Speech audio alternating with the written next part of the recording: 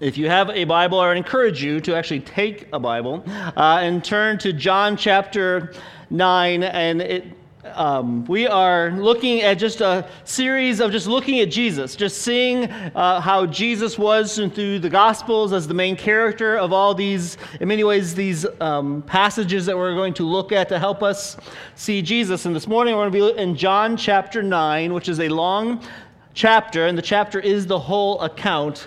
And so I'm going to read the first 7 verses, and then we'll go through the rest of them as we go along. But John chapter 9 says this: As he passed by, he saw a man blind from birth. And his disciples asked him, "Rabbi, who sinned, this man or his parents, that he was born blind?" Jesus answered, "It was not that this man sinned or his parents, but that the works of God might be displayed in him. We must work the works of him who sent me while it is day. Night is coming when no one can work. As long as I am in the world, I am the light of the world." Having said these things, he spit on the ground and made mud with the saliva. Then he anointed the man's eyes with the mud and said to him, "Go wash in the pool of Siloam," which means sent. So he went and washed and came back seeing. Then I'm actually going to read verses 35 to the end. Jesus heard that they had cast him out, and having found him, he said, "Do you believe in the Son of Man?" He answered, "And who is he, sir, that I may believe in him?" Jesus said to him, "You have seen him, and it is he who is speaking to you." He said, "Lord, I believe," and he worshipped him. Jesus said, "For judgment I came into this world, for that those who do not see may see, and those who see may become blind." Some of the Pharisees near him heard these things and said to him, "Are we blind?" Jesus said to them, "If you were blind, you would have no guilt. But now that you say we see, your guilt remains." Let's pray.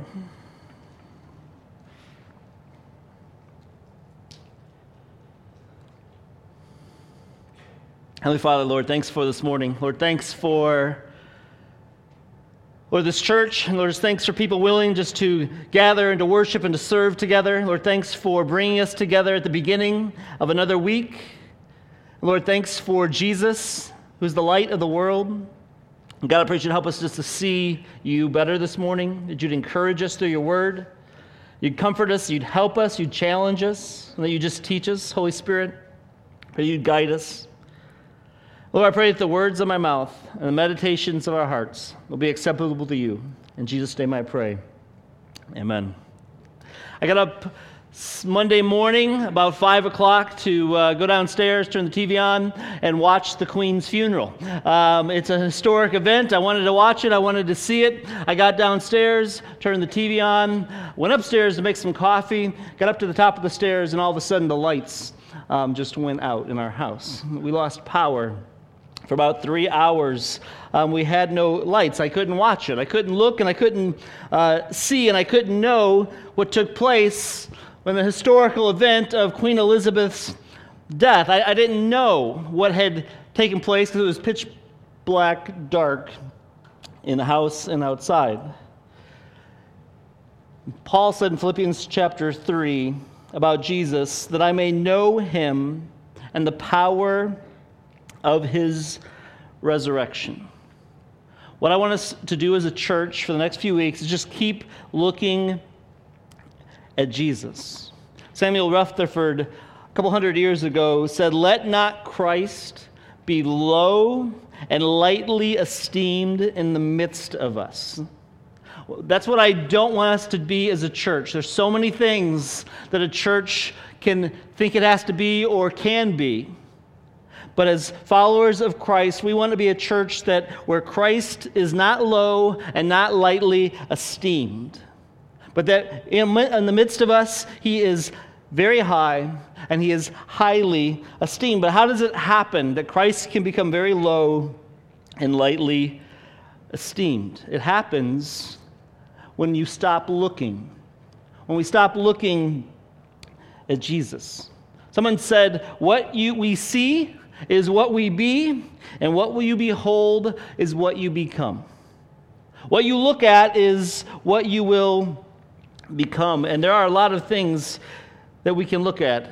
And we have an enemy, the Bible says, who wants us to look at many different things. And we need to constantly remind ourselves that our enemy, the devil, delights to make you very happy in things that will destroy you. He loves it for you to look at things that will destroy you. And Satan wants to blind you by the brilliance of the things that you see. We live in a world and a culture, especially nowadays, that is just filled with everything's about what you see and how we see things, and very, very visual. Satan loves that because if he can get our eyes looking at very bright, brilliant things, he knows some of those very bright, brilliant things can destroy us. Satan wants to blind you by that brilliance, but Jesus wants you to see brilliance and what can never blind you, namely himself. 1 Peter 1:8 says, though you have not seen me, speaking of Jesus, you love me.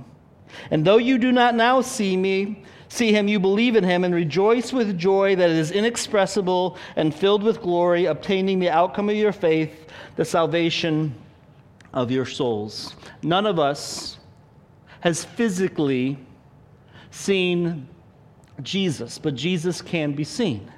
Jesus is visible to us. He says we can see him in the Word. The Holy Spirit makes the Word of God come alive to us so that we can see Christ. Paul Miller says, when we watch Jesus, we are watching God love us. That's why we need to look at Jesus. That's what we want. We need to know the love of God. We want the love of God. And last week we saw that Jesus looks, Jesus initiates, and Jesus acts. Jesus is the ultimate picture of love. He's the actual ultimate picture of who and what God is. And so when you look at Jesus, when we see Jesus, we're seeing God. And when we look and see Jesus, we are watching God love us. So why would we not want to look? And in John chapter 9 is an account of one more way of just looking and seeing Jesus. John chapter 9 is connected thematically with chapter 8. And if you read John chapter 8, it's the account of Jesus who's very bold. And he's very bold almost in this conflict he presented to the Pharisees and to the religious people, the massive church-going people of the day. And Jesus comes out in John chapter 8, and he almost starts kind of the conflict with them. And John chapter 8 is talking about the Feast of the Tabernacle, and there's the nation of Israel. They had many feasts. The Feast of the Tabernacle was around September, and the Feast of Dedication was around December. So this event that happened with Jesus and this blind man happened around October, so very much our time of year. And they were having the Feast of the Tabernacle. And when they had the Feast of the Tabernacles, all the people came to Jerusalem. They were worshiping, they were celebrating. One of the things that they would do in the temple court, they would rise up towards the end of the big feast, these days of feasting, they'd raise these big poles. The priest would climb on top, and there'd be gold, these 4 gold bowls filled with oil. And they would light them, and it would brighten up and it would just light the night, and it would light up all of Jerusalem. And the people would dance and they would celebrate around them. The Pharisees would just rejoice, and they would dance and rejoice in God because it was a picture of the Shekinah glory of God. It was to help them remember what God brought them back from when he took them out of the nation of Israel. And God was with his people as a pillar of cloud by day and a pillar of fire at night. And when they would get there, they would just remember how God was with them, his presence with them, and they would celebrate this. And amidst this celebration, Jesus was there, and he's seeing the big celebration. He's watching everybody dance around. He's seeing the bright lights. Jerusalem is lit up. It's celebratory. It's supposed to be. It's a reminder of God's presence with them, and they're wanting to see it back. God is the light of the world. Psalms 27 says, "The Lord is my light and my salvation." And Jesus sees this, and he says in John chapter 8, I am the light of the world. You can imagine the Pharisees would be outraged by this. Who is this guy? Seeing the greatest celebration that the nation of Israel has, where they are remembering the greatness of God. They're remembering when God's presence was with them. This is good and wonderful. And here he comes in the midst of that and says that he's the light of the world. He's not even 50 years old. And so there's this conflict that came up in those passages. But Jesus is the light of the world. He was saying to them honestly and truly that I am bringing a new light from God into the world. I've come to be the Savior of the world. I'm the Messiah. I am the one that you're all dancing and celebrating for. You're missing it. It's me. I'm the light of the world. For the Jews, the whole world was in remembering the presence of God, and they were missing that Jesus was God in their presence. Jesus is hope. Jesus is the light of the world. He says it again in John chapter 9. He's still the light of the world. And this morning, if you came in this morning and you feel that your light is dim, or if you feel that you're losing hope, the drama of life is overwhelming you, that you believe, but it doesn't seem bright. It doesn't seem true that Jesus is the light of the world, that all you're going through, it's true. Jesus is the light of the world. So in the midst of what you're going through, just keep praying. Keep pointing yourself to Jesus, and keep trusting. Keep praying. Keep looking and keep trusting in the midst of it, because it's true. Jesus is the light of the world, and there was no greater way for Jesus to show and prove that he was the light in the world is after I have this conflict with the Pharisees and the temple where he describes that he's the light of the world. They didn't like that, but all these people were following him. It says in verse 9, as he passed by, he saw a man blind from birth. And they asked him, who sinned, this man or his parents? That event took place. Jesus is walking out. He's walking around, and all of a sudden, he says he sees a man born blind. Jesus looks at people. This is what Jesus does. It doesn't say that he went and talked to them. He didn't say he asked a question about him. It just says that as he passed by, he saw a man blind from birth. And somehow the way Jesus looked at that man drew attention to him in such a way that all the other disciples started to look at him too. There was something in the look of Jesus that made everybody else say, I need to look over here too. Because Jesus looks at people. And when the disciples saw this man, they didn't know what to do with it. So they popped up with this question. Who sinned? This man or his parents that he's born blind? Because it's not a bad question. Even the Bible does talk about that. There are consequences for sins, that sin brings suffering. It was kind of the idea of the day, and people back then even believed that a child could sin in the womb and have these defects. And so as the disciples saw, Jesus looks and sees a man who was blind from birth. And when the disciples look at him, they don't see a person. They see a question, they see a situation, and they think of a way that they have to analyze this person. Which is in many ways, if we're not careful, this is what we do with people as well. We don't look at people. We see people, and then we try to analyze them. Try to figure out, why are they this? Then we just put them in a little box. That's what they wanted to do. Tell us who sinned, this guy or his parents, then we'll know where to place him. Jesus didn't even touch it. He wasn't there to analyze him. He didn't find a shelf to put him in. And if we're not very careful, we do that with people all the time. We look at people, We assess them. Are they for me? Are they against me? Are they going to help me? Are they not going to help me? What box can I place them in? And I'm just going to move on with the rest of my life. Jesus doesn't do that. He looks. And in his looking, he drew them into this question. Jesus doesn't even address the question. He says this man's it wasn't his sin or his mother's sin. Jesus totally looked past their assumptions about the person. He says it wasn't their sin or his mom and dad's sin. It was so that the works of God could be magnified. Jesus, when he looks at people, he doesn't analyze them. He doesn't assume about them. He sees an opportunity for the great work of God in them. How do you look at people? Are you always just trying to analyze them, trying to put them on a shelf, trying to figure out what number they fit, what personality they're supposed to go in? I mean, that's what our culture does. Jesus doesn't do that. He looks and he sees them, and then he initiates.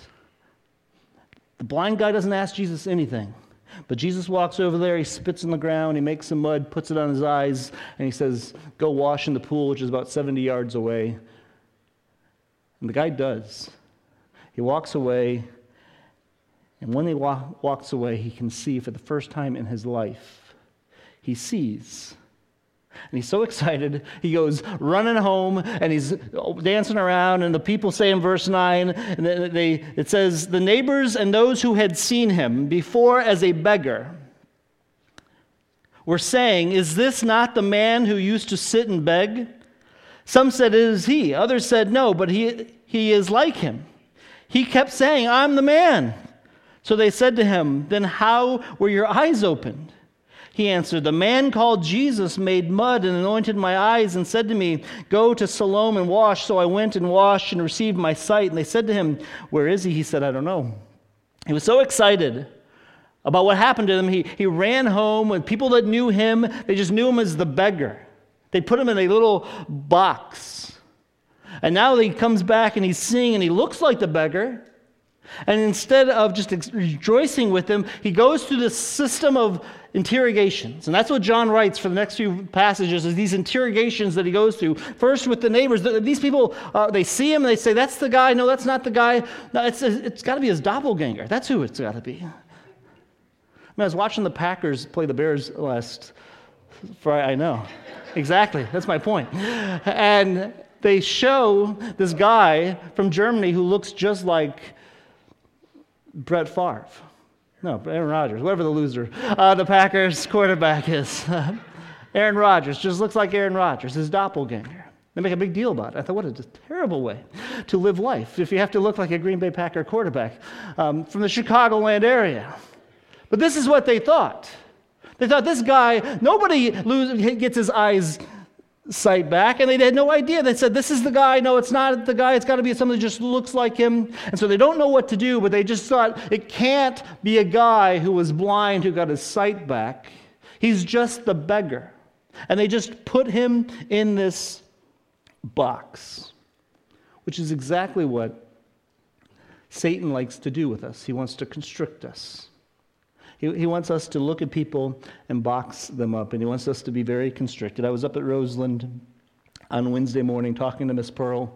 We were talking about the neighborhood, and she was telling me about how the area that she's at, there's all these obviously different gangs in Chicago, and a situation took place, and she goes, just how stupid is this?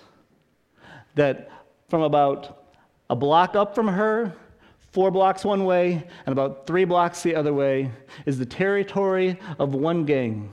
And if any of the people who join that gang step across the street into another territory, they have to fear for their life. And she said to me, how stupid do you have to be to let that be the gang you want to be a part of, where you can't move more than 10 blocks for your life? This is what Satan wants to do. This is what we do with people. We box them in. We put them in a little say. This is what the neighbors did. They said, it can't be. He's the beggar. We're just going to leave him in that box. They don't know what to do with it. So he's saying it's them, and so they say, well, let's find out what the religious leaders have to say. Not in a negative way. They just thought, well, this is an amazing thing. Let's go find out what our religious leaders would help us figure this out. And so it says, another interrogation, verse 13, so they brought to the Pharisees the man who had formerly been blind. Now it was a Sabbath day when Jesus made the mud and opened his eyes. So the Pharisees again asked him how he had received his sight. And he said to them, he had put mud on my eyes, and I washed, and I see. Some of the Pharisees said, this man is not from God, for he does not keep the Sabbath. But others said, how can a man who is a sinner do such signs? And there was a division among them. So they said again to the blind man, what do you say about him, since he has opened your eyes? He said, he is a prophet. And the Jews did not believe that he had been blind and received his sight. And so they called his parents in. And they asked his parents, is this your son born blind? So they brought him in again. He tells them, I'm the guy. I begged over there. You all walked past me forever. Nobody ever noticed me. You knew I was the beggar. I'm the guy. And they said, it can't be the guy. And besides that, it's the Sabbath day. And so this Jesus couldn't have done it. It would have been made him ceremonial unclean to touch a beggar like you. He had to work to put the mud together. That's against the law. And they just boxed him in some more, and then they belittled him. They said, we can't trust you. Let's go ask your parents. It says in verse 18, they didn't believe that he had been born blind, so they had received his sight until they called his parents and the man who had received his sight and asked them, is this your son, who you say was born blind? How then does he now see? His parents answered, we know that he is our son, and that he was born blind. But how he now sees, we do not know. Nor do we know who opened his eyes. Ask him. He will speak for himself. His parents said these things because they feared the Jews, for they had already agreed that if anyone should confess Jesus to be the Christ, he was to be put out of the synagogue. Therefore his parents said, he is of age. Ask him. And out of fear, his parents, who knew this great miracle, were afraid to be ostracized from their community, to be put outside the synagogue. People would have no contact with you. And even though they were so excited, I'm sure, to see their son seeing, they were more afraid of the Pharisees, that they would belittle them, that they already had belittled their son. And so they said, just ask him. And so a third time, he gets interrogated by his neighbors, the Pharisees. They don't like what they're hearing, so they do it again. It says, so for the second time they called the man who had been blind and said to him, give glory to God. We know that this man is a sinner. He answered, whether he's a sinner, I do not know. One thing I do know, that though I was blind, now I see.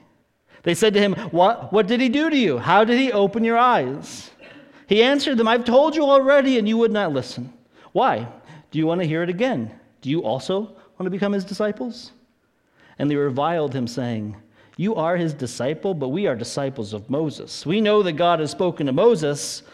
But as for this man, we do not know where he comes from. The man answered, why, this is an amazing thing. You do not know where he comes from, and yet he opened my eyes? We know that God does not listen to sinners. But if anyone is a worshiper of God and does his will, God listens to him. Never since the world began has it been heard that anyone opened the eyes of a man born blind. If this man were not from God, he could do nothing. They answered him, you were born in utter sin, and would you teach us?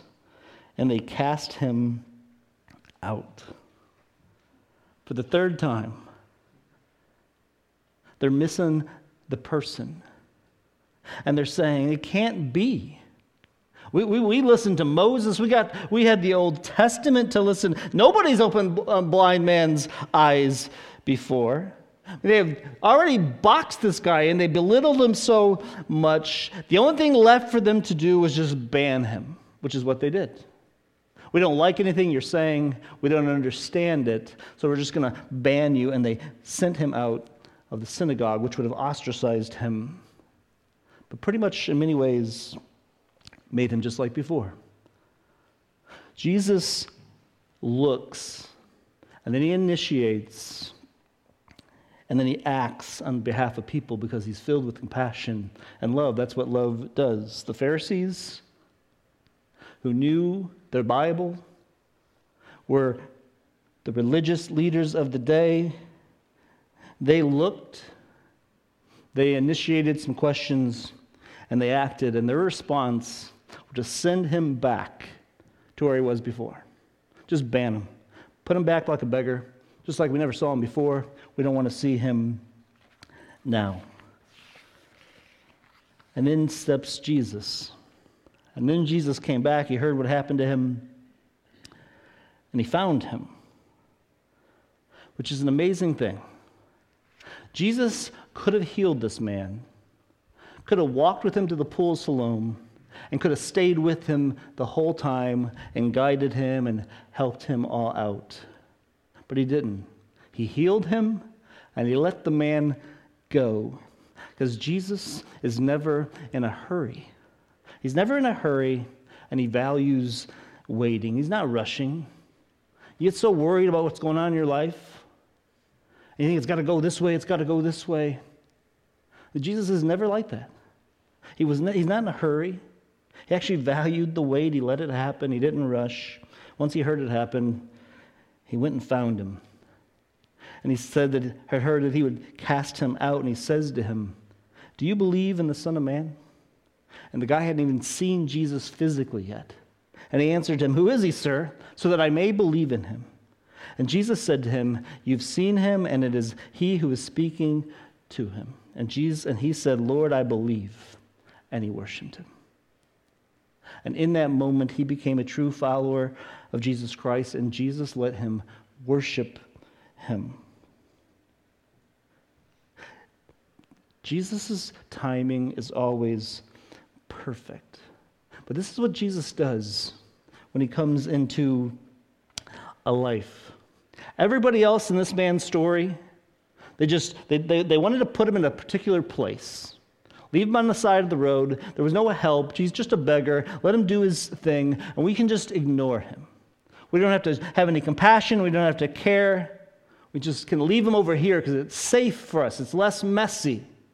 It doesn't involve much of my time or energy. Jesus comes in and says, "I'm the light of the world, and I expose darkness.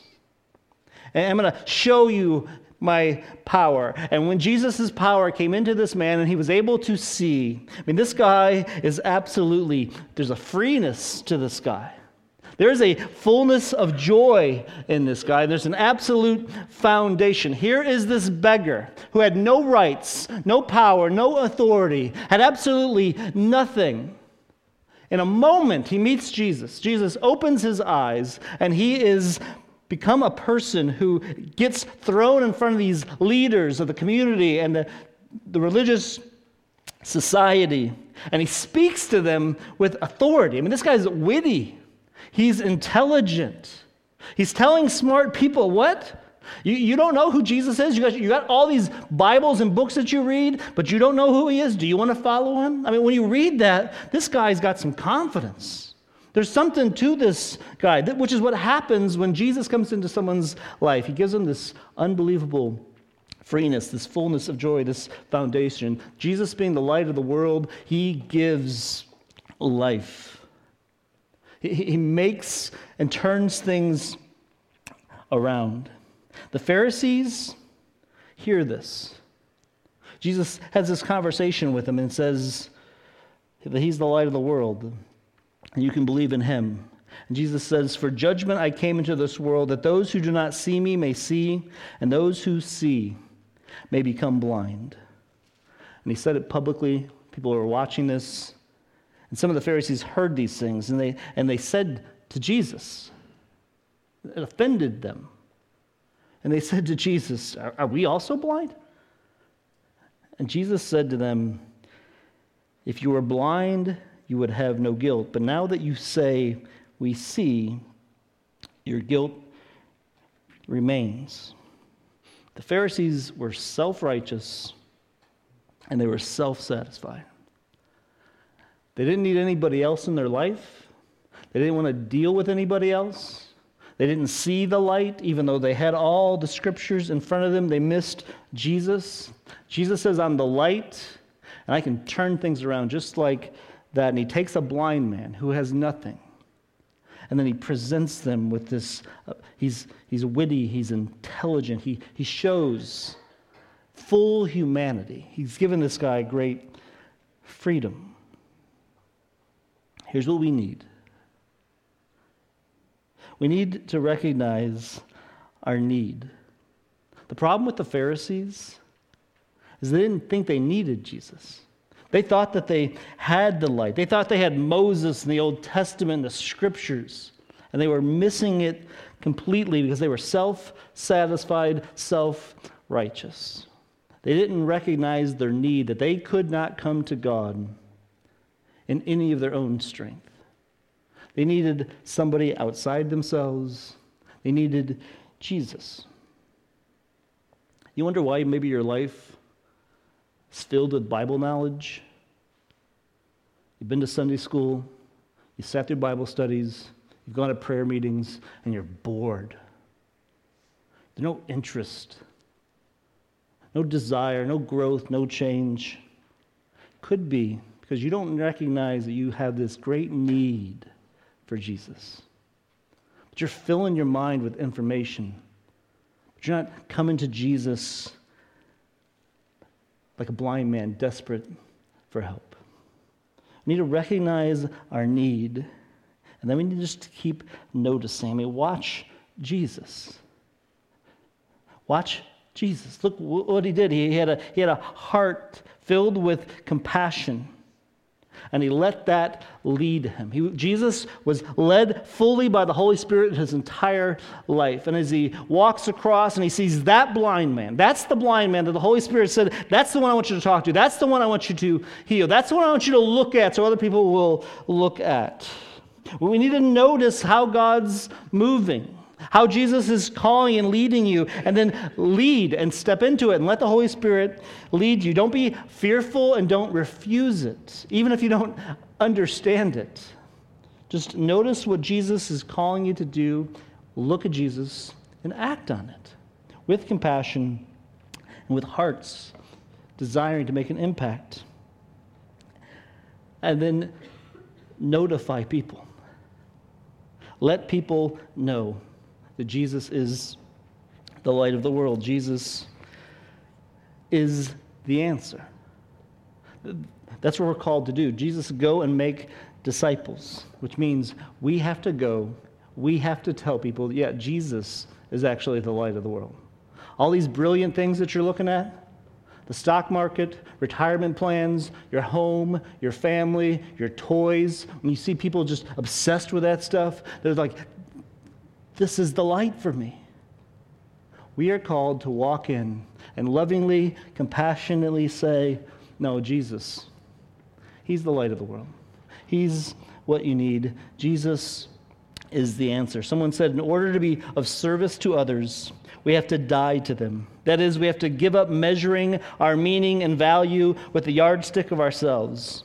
To die to our neighbors means to stop judging them, to stop evaluating them, and thus to become free to be compassionate and share with them. We need to see our need, we need to notice Jesus, and we need to tell people that Jesus truly is the light of the world.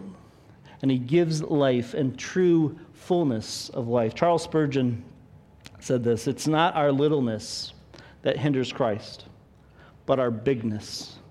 It's not our weakness that hinders Christ, it's our strength.